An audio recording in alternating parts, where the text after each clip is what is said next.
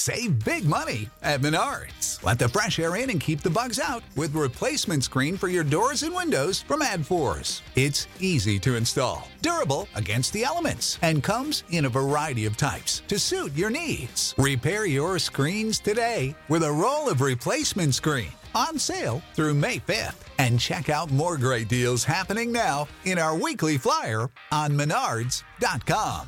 Save big money at Menards.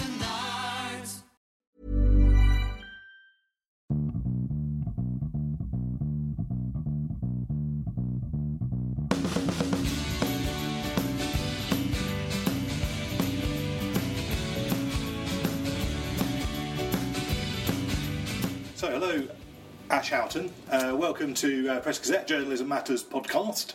Thank you very much for having me. Thanks for coming on. So, all journalists nowadays are really keen to get in touch with a millennial audience, as we call them. As I keep hearing, yeah. You are a millennial, I think. Is that true? I mean, what's the kind of criteria now for being a millennial? Is it? I think it's 14 to 24 or 26. I'm 24, like yeah. So I think I'd just about make it. So you tick two boxes. You kind of a millennial, and I guess you're targeting a millennial audience. Definitely. With SBTV News. Mm-hmm. So just start off to the uninitiated. You just give us a sort of, in a nutshell, what SBTV News is and what it's trying to do. Okay, so SBTV News is a kind of unique partnership between SBTV, who has our roots firmly based in music, and the Press Association, which obviously they've got they're well kind of well-travelled ground in journalism themselves. So we kind of came together and with kind of some of their resources and kind of expertise and what we know in terms of young audiences, kind of put our heads together and created a space where we felt that there was a real kind of gap in the market really for young people, but by young people as well. So a lot of the times, like you say, I feel a lot of people are trying to get into the mind spaces of these audiences without necessarily knowing where they're coming from, and a lot of times that's a shot in the dark. Whereas with us, we felt that we were very on the kind of front line of what was going on. So it only made sense to kind of create content, but have the expertise of a kind of press association behind that can really help us. And SBTV is the kind of YouTube sensation, really, wasn't it? So it launched 10 years ago, just when YouTube was in its infancy. Jamal Edwards, is that right? Launched it when he was 15. He's 25 now. So he's your boss. One year older than you.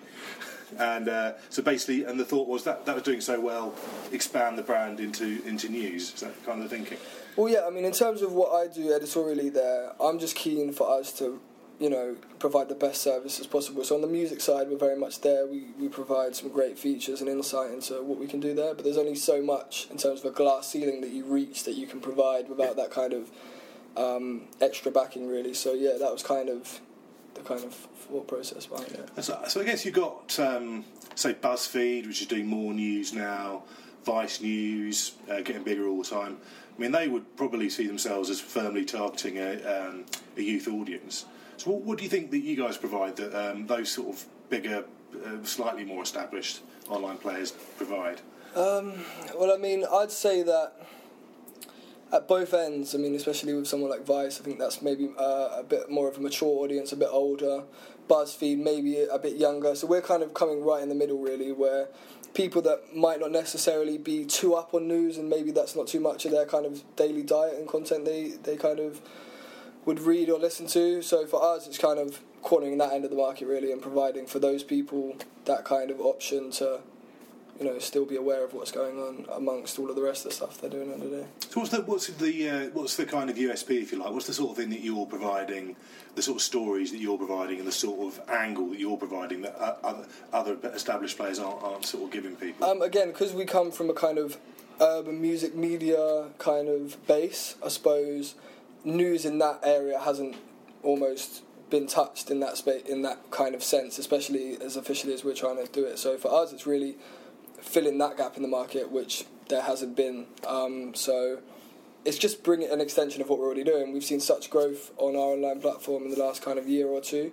It was only right that we kind of added an extra selection to what we were offering. So that was kind of... What are the sort of stories that you were pleased with and the sort of stuff you've done so far that you think's gone down reasonably well? Well, one of the things we kind of, the feedback we received a lot of times from our audience when we kind of spoke to them about news was that it didn't really appeal to them, and they felt like it was all kind of doom and gloom and that kind of thing, or it was too complicated. So for us, our whole ethos is to kind of inform, empower and inspire the audience. So we've got a self-belief series that we run on SBTV News, which is all about kind of inspirational stories, finding people that are doing great entrepreneurial things in the community, and so for us, we've seen such great traction with them, and it's great. I feel like, again, often with news, people don't try and focus on maybe the more positive elements of certain stories. So for us, it's kind of bringing that to light as well, and kind of celebrating certain people that might not have an opportunity to be elsewhere. Yeah, because I guess, is there a sense, you could imagine that the millennials, as they say, could be, get quite depressed reading the news, really, because a lot of it is about how you'll never buy a house, difficult to get a job, incredibly expensive to pay for your education, and and all the sort of crime, and before you even get into sort of like radicalisation and stuff like that. Mm-hmm. So is that a fair point, do you think? I'd agree, and yeah, for us, to be honest, it's completely kind of trying to sidestep a lot of that, and really, oftentimes, like you say, I feel like there's a kind of established narrative in terms of how a lot of music is spun and delivered, and often just kind of tailoring that to a little, to the younger audience, but ultimately you have that same kind of prose there, whereas for us it's kind of completely scrapping the rule book and kind of looking at, what do these people want, and trying to provide them that as best possible, really. So in terms of numbers, what sort of number? Tell us about the size of the editorial team you've got, and also the kind of size of the audience you're reaching so far, as much as you can. So in terms of in-house, we've got up to kind of 4 in-house reporters working across SBTV News and SBTV itself in terms of the music side. And with SBTV News, we've also got the resource of around 20 reporters over at the Press Association headquarters. So we've got a sizable team enough to kind of deliver on the kind of task at hand, really. And in terms of the size of the audience, couldn't go into exact figures, but in the hundreds of thousands, we've already kind of reached that point with SBTV News itself, outside of the kind of wider SBTV network, which is more closer to kind of 1 million in terms of monthly traffic. So in the hundreds of thousands per month. Mm-hmm. Yeah, and I guess quite difficult to reach audience, aren't they? Because they're engaging with media in a very different way than anyone else has before them, I guess. Is that right, in terms of like different platforms they're on? Yeah, but I mean, for us, we haven't found that. Like, we haven't found necessarily that they're kind of too hard to reach as such, just because kind of I feel like we have, with our kind of social media network as it is, we're kind of already in maybe over 1 million in terms of reach across Twitter, Facebook, Snapchat, that kind of thing. So for us, it was more like we had that platform, especially there, to deliver the news straight to the audience, and it was just kind of having the content that kind of connects, really. And what's been the big thing for you guys in terms of reaching the audience? Is it like one particular social network does particularly well, or? I suppose the core ones would be Facebook and Twitter. And I mean, we've got a bigger reach on Facebook than we have Twitter, and I feel like although 90% of the stories might not connect as well, but the ones that do, they can really, the element of virality is a lot easier through Facebook. So Facebook's not going out the window, because you felt a sense that like when people's parents and grandparents started going on it, it kind of lost a bit of its edge. But you think people are still on it and kind of? I think in terms of content and shareability, almost people might not be interacting in the same ways they were on Facebook in terms of communicating with each other. But I think you see a lot of kind of, you might have it, if you have your mum on Facebook and she might be sharing a funny story or that kind of thing. So I think shareability is still a big part, definitely. And are those sort of direct messaging apps important for you, like Snapchat and WhatsApp, or not? I suppose they kind of go a little bit hidden in terms of how can we track that people are kind of sharing our stuff through WhatsApp and that kind of thing. But I think, again, it's just good to have that in mind. Like, for example, we enabled WhatsApp sharing on our website, so if you're on a mobile device, a lot of people just want to add the share buttons for Twitter and Facebook, whereas we have a WhatsApp button on the website, so people can share via WhatsApp. Yeah, tell us a bit about your journey then. So you're 24. You're editor of a big national news website. Really, I mean, how did you get where you are? It depends how far you want to go back, really.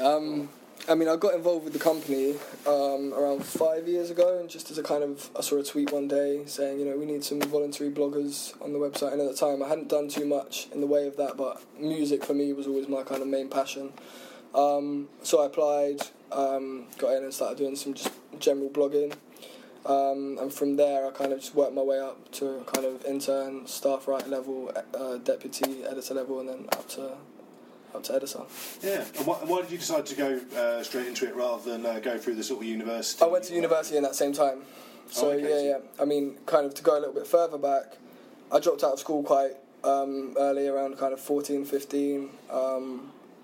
Started working on kind of building sites, that kind of thing. My dad was a builder, and I have a real kind of non-traditional way into it. And then it was only kind of around 16 I kind of took a step back. I didn't do any GCSEs or anything like that, and I looked at what do I really want to achieve and maybe where I've gone wrong, and I kind of from there kind of formulated, this is what I kind of want to do and this is how I'm going to kind of get into it. So it all kind of came from there. Yeah. How did you manage to get into university then without the kind of... So then after that I started writing for SBTV still around kind of that period where I had no qualifications. That really spurred me after enjoying that so much to kind of, alright, I need to get to London because I was outside of London, and I need to get a formal education that's going to allow me to come and live up here.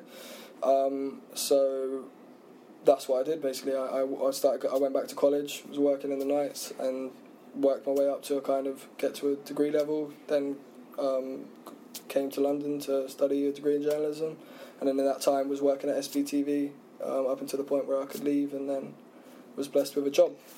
So you came from not the most privileged background, should we say, or just a little bit of Yeah, no, not at all. But I grew up on the Isle of Wight. So again, it's very kind of starved of opportunities. My mum was a waitress, my dad was a bricklayer. So, yeah, like I've kind of... Because it's a big issue for the journalism industry, this sort of diversity thing about people from less well-off backgrounds getting into industry. People don't generally do it. It's quite a kind of... it seems quite a privileged job now because you've got to take unpaid internships and all the rest of it. I mean, is it something you ever kind of envisaged going into? Again, I feel like the phrase is obviously such a cliche, but I think for young people now, the world really is your oyster in terms of opportunity. But like you say, there's so many harsh realities of that in terms of how you're going to pay your bills, how you're going to live somewhere, how you're going to, where you're doing an internship. And I suppose I would just say to any young people that kind of were interested in going into it, you just have to make it work. You have to kind of, like I said, if going to uni is going to allow you to keep a roof over your head while you do that internship, do that. Because I think a lot of people, they go to uni, then they leave uni, and then they feel like they deserve a job handed to them. Whereas I think you need to make the most of those opportunities while you can. But no, definitely it's very hard for people, and I think it's just a touch of hard work and a touch of luck with everything, really. And what sort of... so you obviously kind of recruiting people now, I guess. I mean, what sort of people are you looking for when you get kind of journalists in? Do you go for people with the traditional, like the training, like the degree in journalism and so on, or what? Not at all. Yeah. Nah. For me, it's completely about attitude, really. Yeah. So, I genuinely believe with some of the writers that we have on now, we've got some of the best music writers in the country, and I feel like I've never once kind of spoke to them about a degree, or for me, it's just cool. Let's see some of your work. And then let's have a conversation, and then from there I think we found some great people, and people that are just willing, dedicated to the craft, and I think once you find that person and with the right attitude, that's what that matters. You can kind of mould and work with them and as much as possible, but I definitely don't think kind of qualifications are the top thing. So what about the money side of SBTV? I mean, it's pretty tough times. I think even Vice was laying off some staff, wasn't it, last week, which we've not seen before. So where's the kind of money coming from for you guys? Are you getting advertising in, or is it a different sort of model? Like I say, we've kind of got a two-tiered system in terms of what we do. So, we almost operate as a production team across kind of the content we can create on YouTube, both for ourselves and for other people.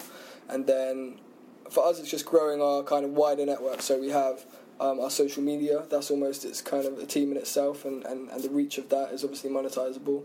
And then collectively together with the website, the YouTube channel, and kind of our reach on social platforms, I think that kind of allows us to have some leverage in terms of advertising revenue and that kind of thing. Yeah, so it's the sort of whole package. Mm-hmm.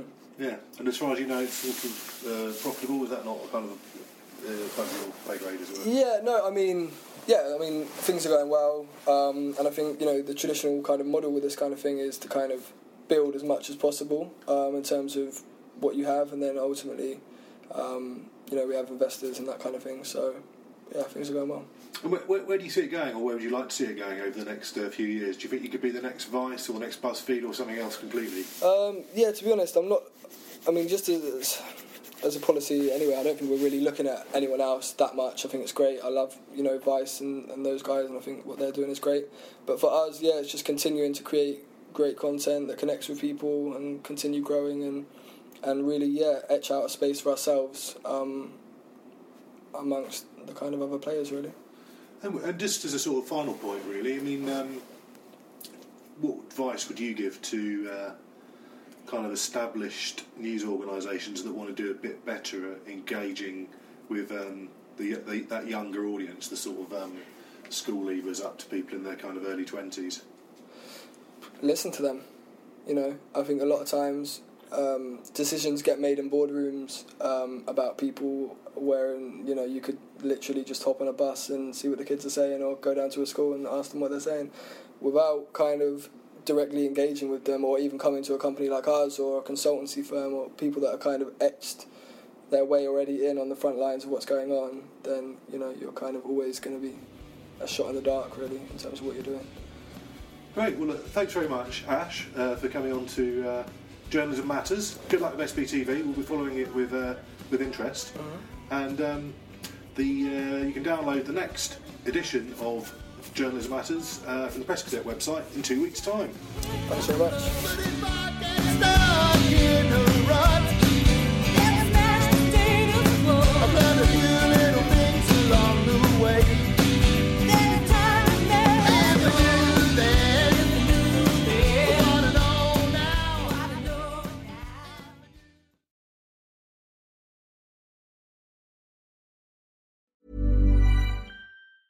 Sick of being upsold at gyms?